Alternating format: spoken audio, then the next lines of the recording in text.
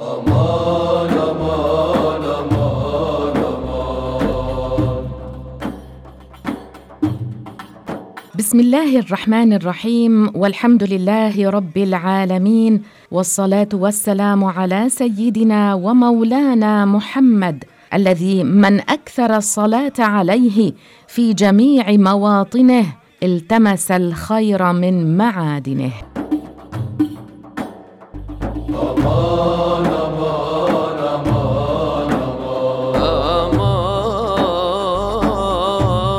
أمان أمان أمان أمان. سننقل إليكم مستمعينا الكرام سيرة صحابة دفنوا في فلسطين.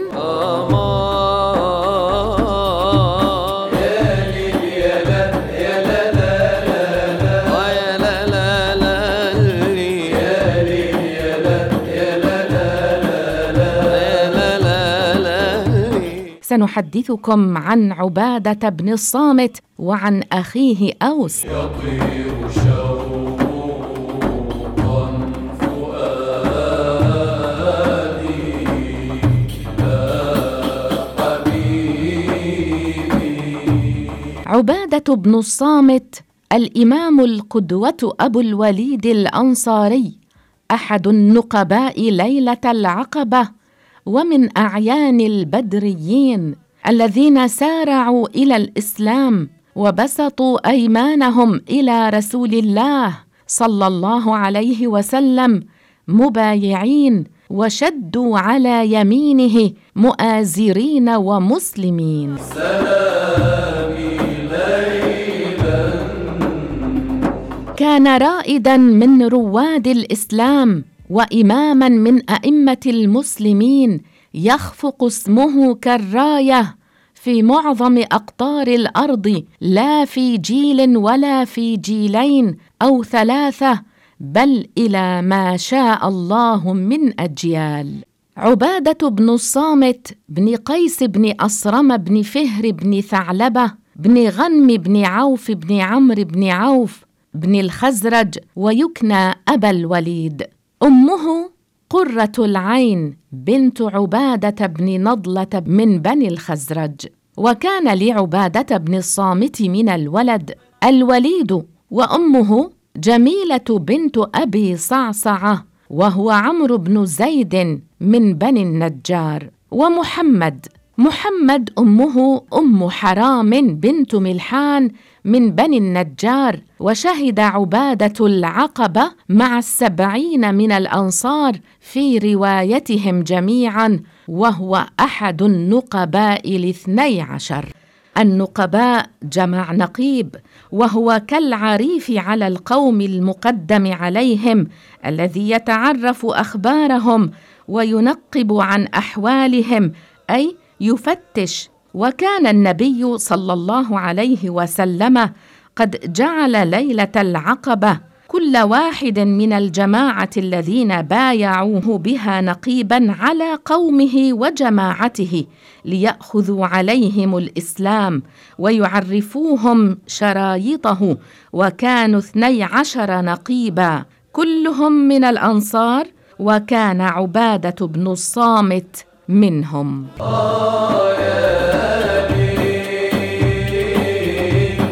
آخى رسول الله صلى الله عليه وسلم بين عبادة بن الصامت وأبي مرثد الغنوي، وشهد عبادة بدرا وأحدا والخندق والمشاهد كلها مع رسول الله صلى الله عليه وسلم. وكان عبادة عقبيا، أي من أهل العقبة، نقيبا بدريا أنصاريا، سكن بيت المقدس. وقال محمد بن عوف: عبادة بن الصامت أول من ولي قضاء فلسطين، أما زوجته فهي أم حرام بنت ملحان. يا شافعا أخاف يوم الحساب ويلا. حدث عنه أبو أمامة الباهلي وأنس بن مالك وأبو مسلم الخولاني الزاهد وجبير بن نفير وابنه الوليد بن عبادة وغيرهم كثير. قال ابن إسحاق في تسمية من شهد العقبة الأولى: عبادة بن الصامت شهد المشاهد كلها مع رسول الله صلى الله عليه وسلم. وعن قتادة أنه قال: كان عبادة بن الصامت بدريا عقبيا أحد نقباء الأنصار، وكان بايع رسول الله صلى الله عليه وسلم أن لا يخاف في الله لومة لائم.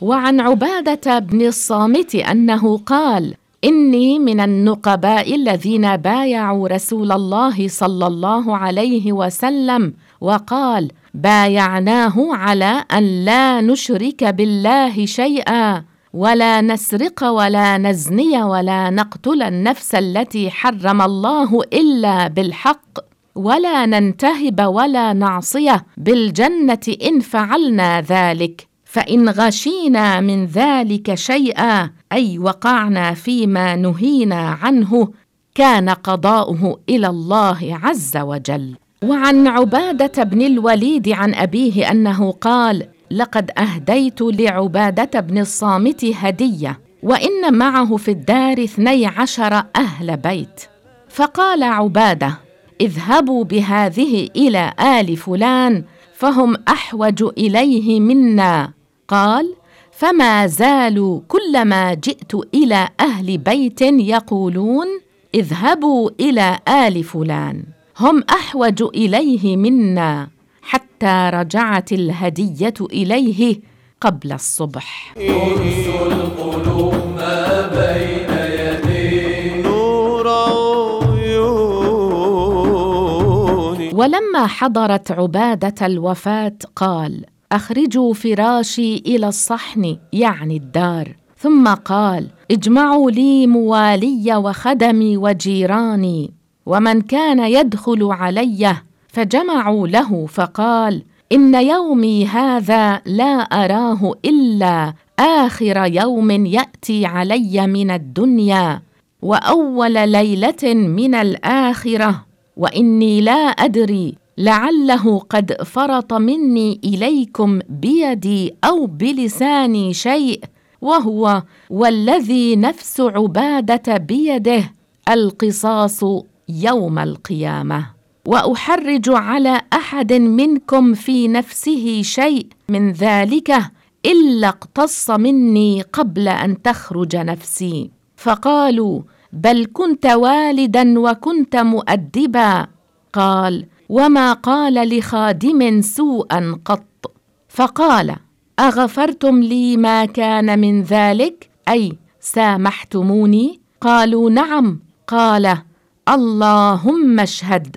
ثم قال: أما لا فاحفظوا وصيتي. أحرج على إنسان منكم يبكي علي، فإذا خرجت نفسي فتوضأوا وأحسنوا الوضوء، ثم ليدخل كل إنسان منكم مسجدا فيصلي، ثم يستغفر لعبادة ولنفسه، فإن الله عز وجل قال: استعينوا بالصبر والصلاة، ثم أسرعوا بي إلى حفرتي ولا تتبعني نارا ولا تضعوا تحتي أرجوانا.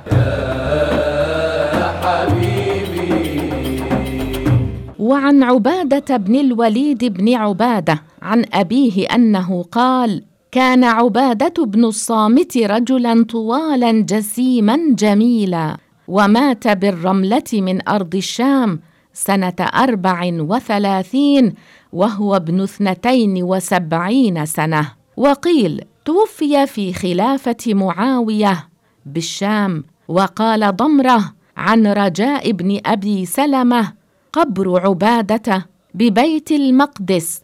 وقال الهيثم بن عدي: مات سنة 45 رضي الله عنه، تاركا في الحياة عبيره وشذاه. يا شمس الأكوان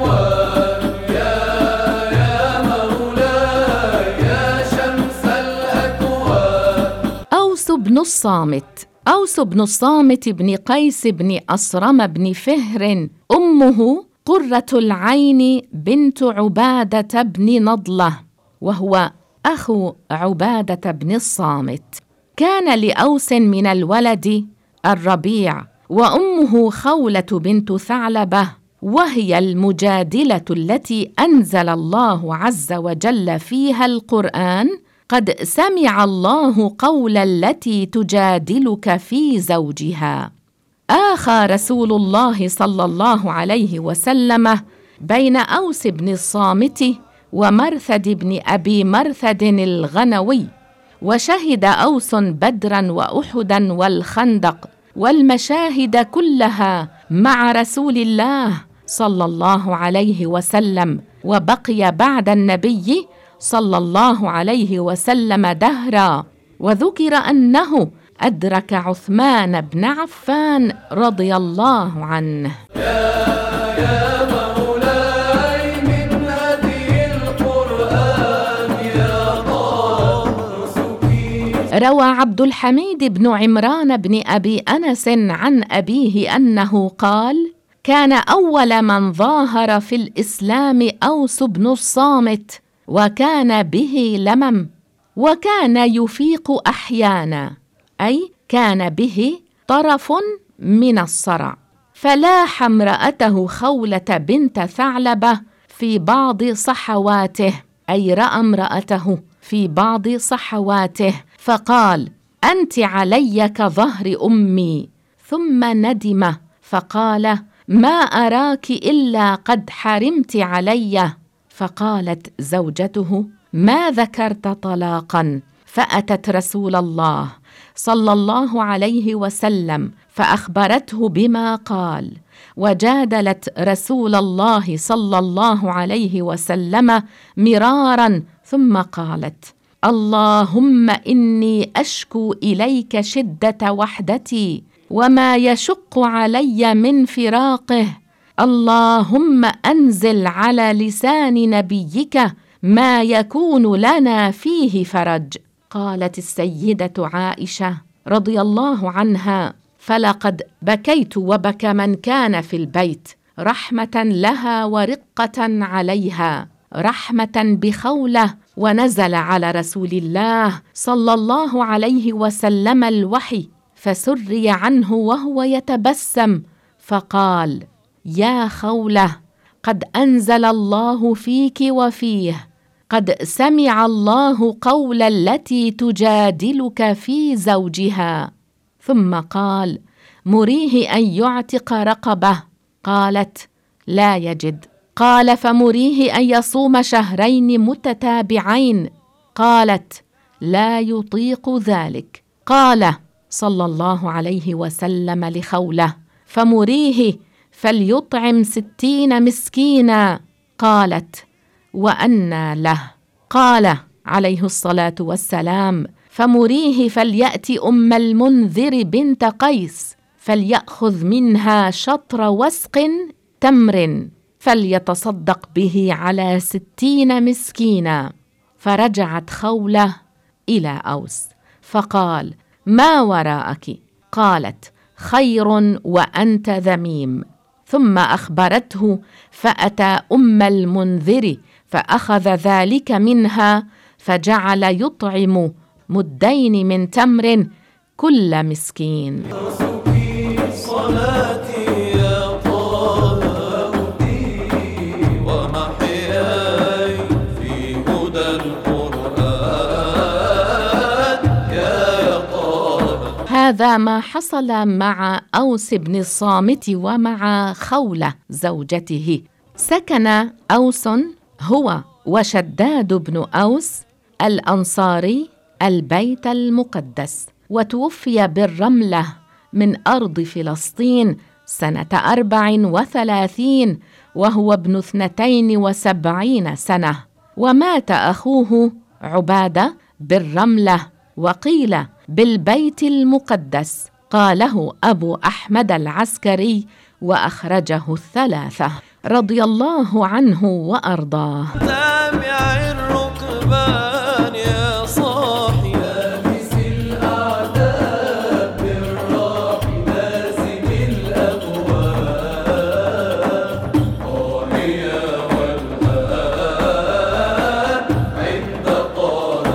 شداد بن أوس بن ثابت الخزرجي الأنصاري رضي الله عنه: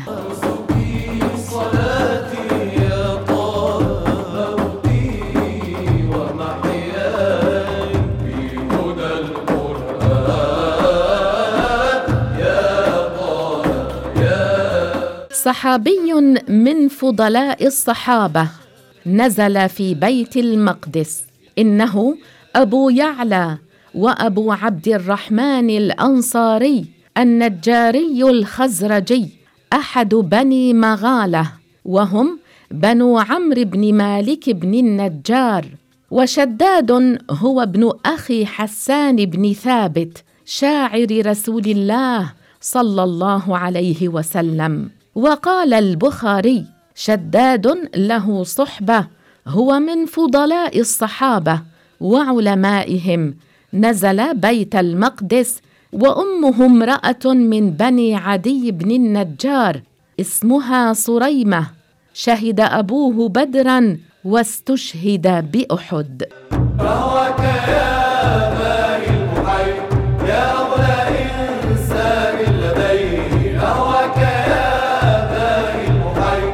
وقال بعض أهل التراجم: كنية شداد بن أوس أبو يعلى، وكان له 5 أولاد، منهم بنته خزرج، وتزوجت في الأزد، وكان أكبرهم يعلى، ثم محمد، ثم عبد الوهاب والمنذر، فمات شداد وخلف عبد الوهاب والمنذر صغيرين، وأعقبوا سوى يعلى، ونسأ لابنته نسل إلى سنة 30 و100. جدلي بعطاك وامنحني رضاك يا سيدي واعطف علي. نتحدث عن شداد بن أوس الخزرجي الأنصاري الذي هو من فضلاء الصحابة. وكانت الرجفة التي كانت بالشام في هذه السنة، فقد حصل زلزال في هذه السنة في بلاد الشام، وكان أشدها أي أشد الرجفة ببيت المقدس، ففني كثير ممن كان فيها من الأنصار وغيرهم، ووقع منزل شداد عليهم، وسلم محمد وقد ذهبت رجله تحت الردم، ومحمد هو ابن شداد، وسلم محمد وقد ذهبت رجله تحت الردم. وكانت النعل أي نعل النبي صلى الله عليه وسلم زوجا خلفها شداد عند ولده أي عند محمد، فصارت هذه النعل إلى محمد بن شداد. فلما أن رأت أخته خزرج ما نزل به وبأهله جاءت فأخذت فرد النعلين وقالت: يا أخي، ليس لك نسل وقد رزقت ولدا. قالت خزرج: وهذه مكرمة رسول الله صلى الله عليه وسلم، أحب أن تشرك فيها ولدي. فأخذتها منه، وكان ذلك في أول أوان الرجفة. فمكثت النعل، نعل النبي عليه الصلاة والسلام، عندها حتى أدرك أولادها. فلما جاء المهدي إلى بيت المقدس وهو الخليفة أبو عبد الله محمد بن المنصور ثالث الخلفاء العباسيين، أتوه بها وعرفوه نسبها من شداد، فعرف ذلك وقبله، وأجاز كل واحد منهما ب1000 دينار، وأمر لكل واحد منهما بضيعة، وبعث إلى محمد بن شداد، فأتي به يحمل لزمانته أي لعلته، فسأله عن خبر النعل، فصدق مقالة الرجلين، فقال له المهدي أي قال له الخليفة أبو عبد الله محمد بن المنصور: ائتني بالأخرى.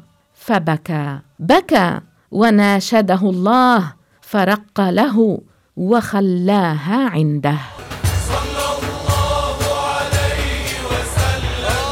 وعلى راسي لرفع نعلك وحط تاج على راسي، على راسي لرفع نعلك وحط تاج على راسي، وخلي الخلق تتفرج واجمع أهلي مع ناسي. صلى الله على سيدنا محمد. نتحدث عن شداد بن أوس، هذا الصحابي الجليل. حدث عنه ابنه يعلى وأبو إدريس الخولاني وأبو الأشعث الصنعاني وعبد الرحمن بن غنم وجبير بن نفير وآخرون، وعن أسد بن وداعة عن شداد بن أوس أنه إذا أخذ مضجعه من الليل كان كالحبة على المقلى لا يأتيه النوم، فيقول: اللهم إن النار أذهبت مني النوم، فيقوم فيصلي حتى يصبح. وكان له جبريل من أطواع الخذم. صلى الله على محمد. قال عبادة بن الصامت: كان شداد ممن أوتي العلم والحلم. وروى الطبراني عن شداد بن أوس أنه كان عند رسول الله صلى الله عليه وسلم وهو يجود بنفسه، فقال: ما لك يا شداد؟ قال شداد: ضاقت بي الدنيا. فقال الرسول عليه السلام: ليس عليك، إن الشام سيفتح وبيت المقدس سيفتح، وتكون أنت وولدك من بعدك أئمة فيهم. صلى الله على محمد. صلى الله عليه وسلم. فنزل بيت المقدس من الشام. وروى عنه أهل الشام. قدم دمشق والجابية وسكن بيت المقدس، وكان قد شهد اليرموك.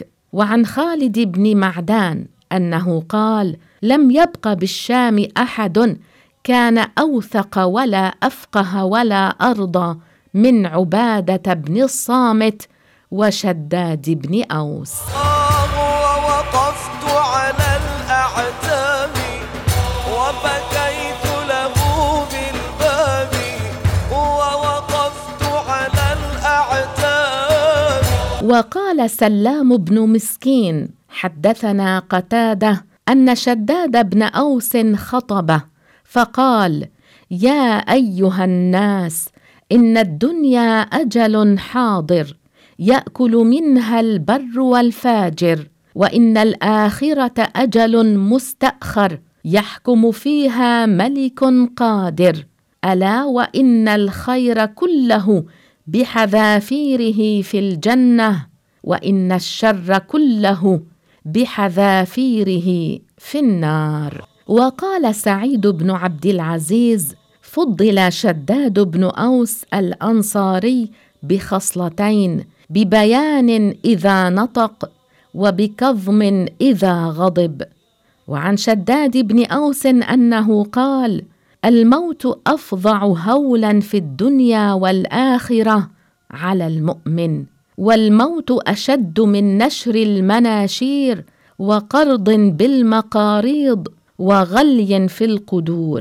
ولو أن الميت نشر فأخبر أهل الدنيا بألم الموت ما انتفعوا بعيش ولا لذوا بنوم. وبكيت له بالباب وأفوز بنيل ثوابي وبجاه رسول الله.